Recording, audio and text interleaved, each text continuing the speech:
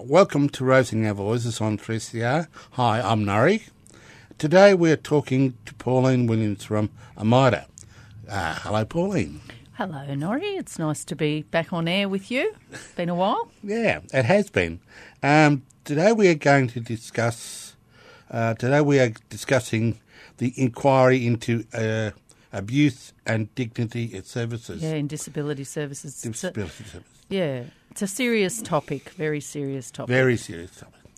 Firstly, who is conducting this inquiry? Well, the one that I wanted to talk to you a bit about today is being conducted by the Parliament of Victoria. They have a committee.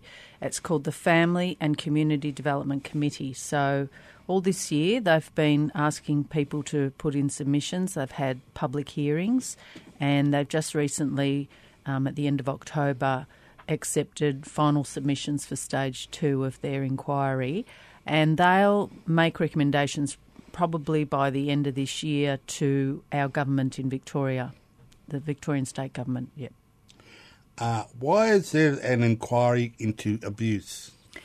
Well, it's a good question about why is there an inquiry now, actually, because, I mean, there's actually been issues, as we know, from Reinforce and AMIDA for many years in disability services with abuse. The environments that people live in group homes, and before that in institutions, and still in institutions, and even in day services, aren't always safe environments. And we've for a long time known that and been telling the government, as have community visitors and others who go into those environments and services. But in the last 12 months, it's become, I guess, an issue of some sort of, public concern because there were a few exposés on television about abuse in particularly Uralla, and people might have seen the Four Corners show where they looked at some of the abuse that had gone on where staff had abused residents in residential services and also in day services operated by that service, by Uralla. And so because I guess that was so prominent in the media, governments, both at the federal and the state level, thought they should address it, and that's why they've had the inquiry this year. But as I said, it's an issue that we've known about for a while. How bad is this abuse, and how long has it been going for? Well, how long has it been going on? I guess since people with disability have been congregated and segregated in services where the general public doesn't get to get in, where oversight bodies don't get in to see what's going on, where advocacy groups like us don't get in and see what's going on. So I guess, if you talk about Victoria, the first institutions were probably built over 100 years ago, and then in the 60s and 70s, there were quite a few big institutions around Victoria that since about the 80s have been closing down. Abuse certainly happened in those institutions, and the institutions that still are open in Victoria, like Callanda down in Colac, and Plenty Residential Services in Bundoora, are still environments that we don't believe are safe and that community visitors have found to be unsafe. And then since about the mid-80s, group homes have been built, and those were an attempt to have a more home-like, community-based environment for people to live in, people with disabilities, with support provided by staff. But unfortunately, again, they're very isolated and closed off. And so it's not always going on, but it is going on. How bad is it and how much of it is going on is hard to know, because the very isolation that allows it to happen means that we don't always find out unless somebody is brave enough, I guess, to stand up and report it, and it isn't an easy thing to do. And also a lot of people with disabilities aren't able to communicate easily, and they don't have access to phones, etc., to call advocacy organisations. And when community visitors come in, which is only a few times a year, they may not realise that that's somebody they can tell that something's happening. So it's really hard to know how bad the issue is, Norrie. It's actually one of the things that the inquiry said in its Stage 1 report was that the first thing they have to say is they don't actually know how bad this issue is, but they know that it's been going on. AMIDA has been aware of this problem. How did AMIDA know about this problem? Well, AMIDA is an advocacy group that was formed by people with a disability who were coming out of the institutions and wanting alternatives. And so they had the lived experience of knowing what those places were like and how abusive they were, and were wanting something better.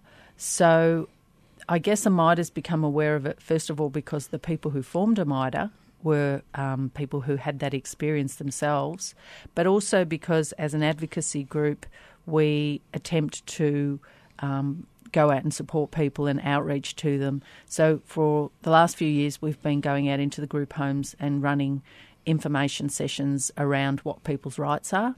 It's called Housing Know Your Rights, and they're free.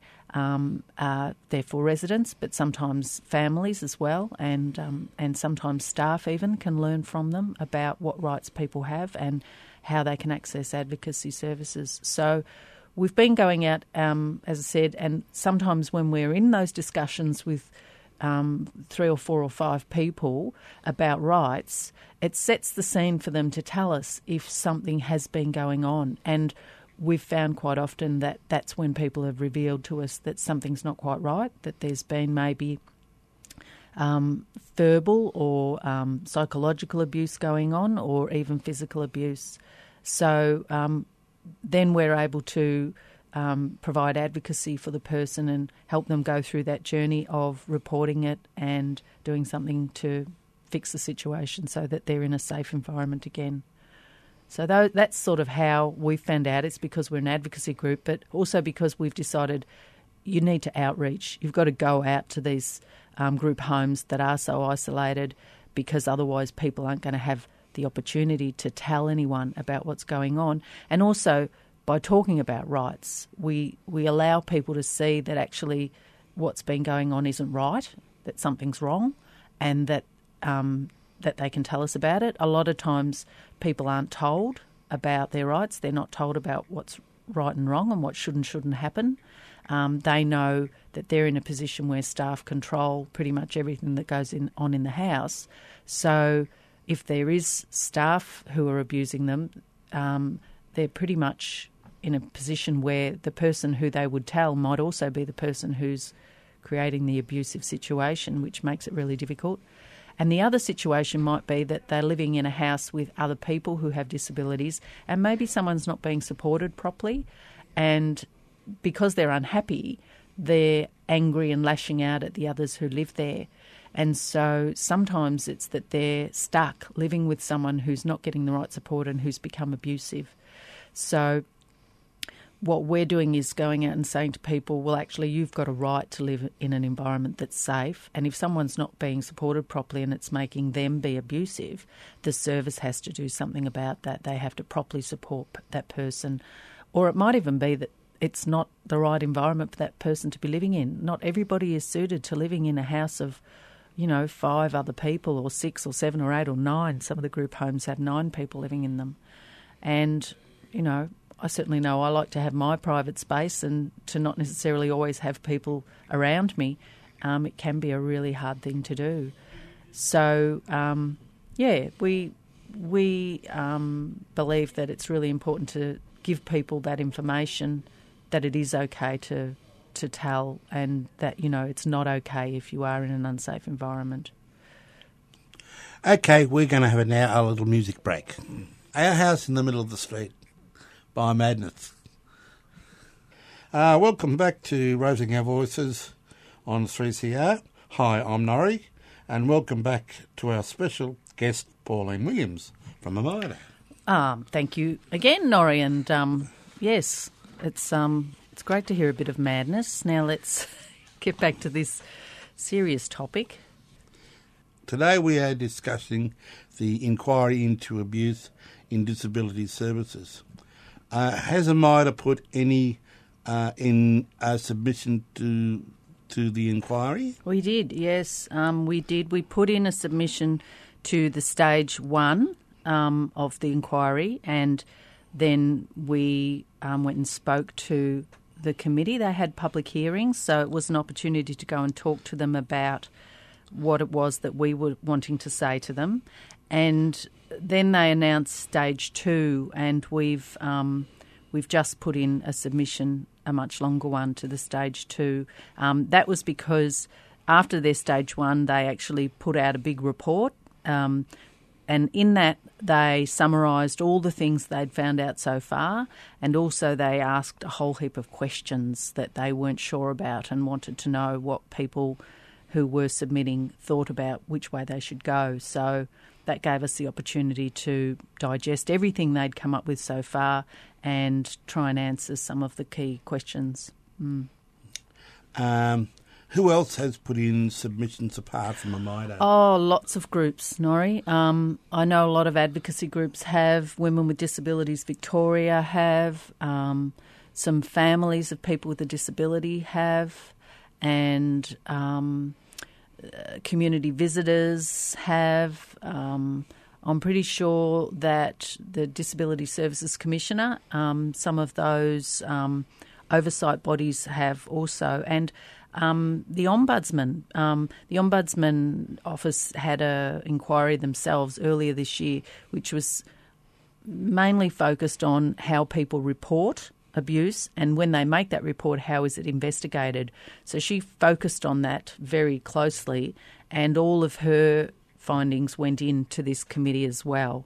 So there's been a lot of work done, actually, which is good because the government's, I guess, having a lot of voices, to tell them about the issues, but also some of the key investigating bodies and bodies that have something to do with trying to resolve these issues are all having their say, which is good. There's also, I think, because the National Disability Insurance Scheme is coming in, I'm pretty sure that they've looked at some of the work that they've been doing. They had an inquiry themselves looking at, with the national system coming in, what kinds of safeguards should there be for the new national system, and lots of people had put in their views to that inquiry, and the State Government's committee has looked at those submissions too. And also the Senate federally had an inquiry this year into abuse, particularly in residential services. So they've had a look at all the submissions that went into that as well. So they've certainly had a lot of information to look through and digest, and hopefully they've got some answers there. And what were the key points? From AMIDA? Well, we concentrated a little bit on why we thought there was abuse, and one of the things we say is that it's the isolation of people with a disability from their families, from communities, from advocates, and that, as we said before, there's a lack of information about rights. There's also the fact that people who have multiple disabilities and cognitive impairments might not be able to actually act to protect themselves and to let someone know that something wrong's going on. There's also a lack of information that people have had about what's okay and what's not okay. So a lot more information, but also a lot more access to people in services. We think advocacy should have a right of entry. In work sites, unionists have what's called a right of entry, where they can go in and look at whether the work site is safe and talk to the workers and find out if their rights are being respected. And we say that advocates should have the same right to enter disability services, to ask people if they need any information about their rights, and also to have the kinds of discussions that we talk about in our Housing Know Your Rights sessions. We find it incredibly difficult to get in the door of the group homes because we make approaches to the service managers and they say no thank you very much. So we don't even get to ask the people with disabilities themselves if they want the information because the service provider can block us. So we said that we thought advocacy should have a right of entry. And because we find that often there's a culture of control of services over people with disabilities, and, to be honest, people can be afraid to speak up, but that's not necessarily that they're wrong in being afraid. They're actually right to be afraid, because sometimes if you speak up and you live in a group home where nobody else comes in and sees what goes on, you might find that, you do get punished. You might find that you have different sorts of opportunities removed, so you don't get to go on the outing, or some of the services are restricted in some ways, and it's really subtle. It might even just be that you get the cold shoulder from the staff that you complained about. So those were some of the things we said in the stage 1. In stage 2, we, as I said, focused a lot more on the questions and some of the suggestions that were being raised. And we said, actually, it's interesting because this committee, the Family and Community Development Committee, they had an inquiry very similar into the group homes back in 2008, and in 2009 they came out with a really, really thorough report with lots of recommendations, which the government didn't put in place. They didn't accept them, and they didn't do all the things that they were recommended they do. So I guess one of the things we've done is point out to the committee that sometimes it's not that the answers aren't known. Sometimes it's that governments just don't listen to those answers and do what's required. And in the first stage of the report, the committee had to look at whether the oversight bodies like Community Visitors and Disability Services Commissioner and so on were doing a good enough job. And we're not saying that there couldn't be improvements, there could. But I think we're also saying, hang on, you don't shoot the messenger when they tell you that there's something wrong. You do what they're suggesting needs to be done. And often community visitors put reports in year after year to Parliament and their advice isn't followed. And this committee's own advice in 2009 hasn't been followed. So the first thing we did was to restate all of the recommendations that were relevant then and are still relevant now, including more accommodation for people and access to public housing and quotas in community housing for people with disability and proper supports for people. Some of the other things that we talked about was that perhaps the reason why some of these recommendations aren't followed, and perhaps the reason why disability services often don't do anything even when there's a problem and it's pointed out to them, is because nobody forces them to. So maybe what we need is another layer of, sort of, I guess, teeth in the system, where if we, for example, were working with someone and the service we felt wasn't providing the right environment and it was an abusive environment, we can make recommendations, and so can the Disability Services Commissioner and others, but we can't actually take them to court and force them to change it. And we were suggesting that maybe the Disability Act should have some more abilities there to go to VCAT, a tribunal, or even something like the Charter. There's the Human Rights Charter that we have in Victoria.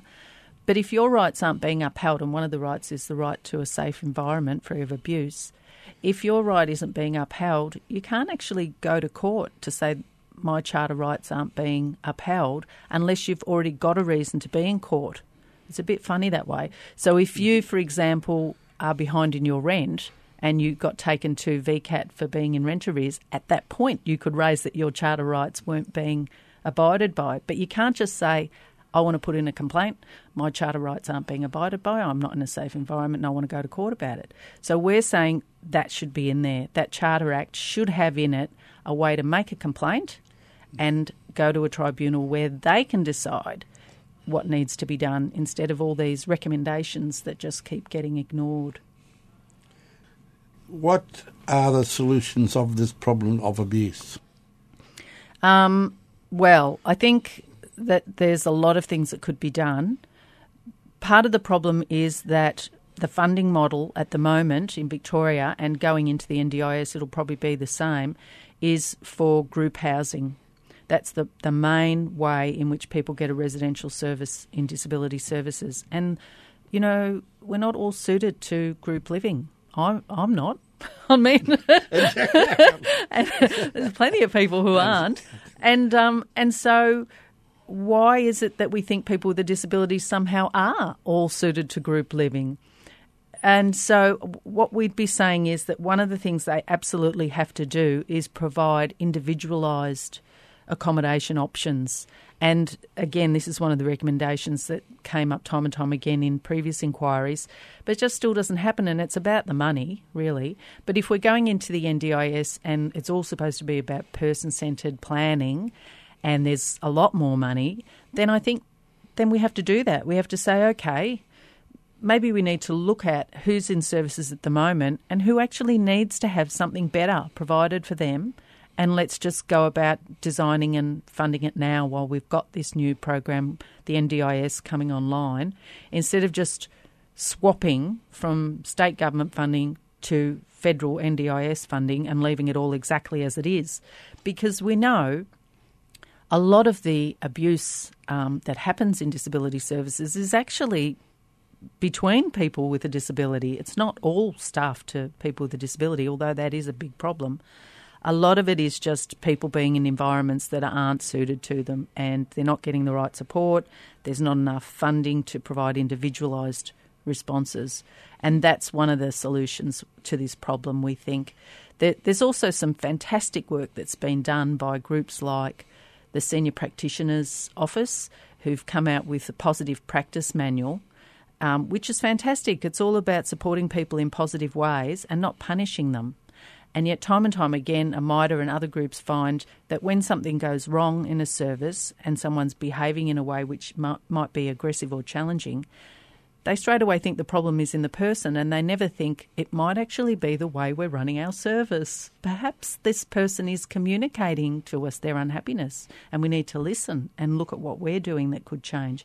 And these positive practice frameworks have lots and lots and lots and lots of solutions. But again, it's, the same old story. The research is out there and it's being provided, but what do people do? They go to their automatic response that's in their head, which is sort of like making it up as you go along, really, and not following good processes and practices. So it isn't an easy job working in disability services. In lots of ways, there's lots of policies to get your head around. There's lots of good practices to learn about. And we think that's the other side of it, that workers perhaps should all be trained and learning these sorts of positive ways of working with people with disabilities. That would be another really big advantage if we're going into the NDIS, to make sure that that becomes the minimum benchmark, that everybody who works in disability services has the level of training that means they actually understand this environment, because sometimes it is a little bit like rocket science. There's a lot to manage in your head and a lot to think through. And so, yeah, we think that there are solutions out there, and we're very hopeful. What do you think of the government will do about this issue?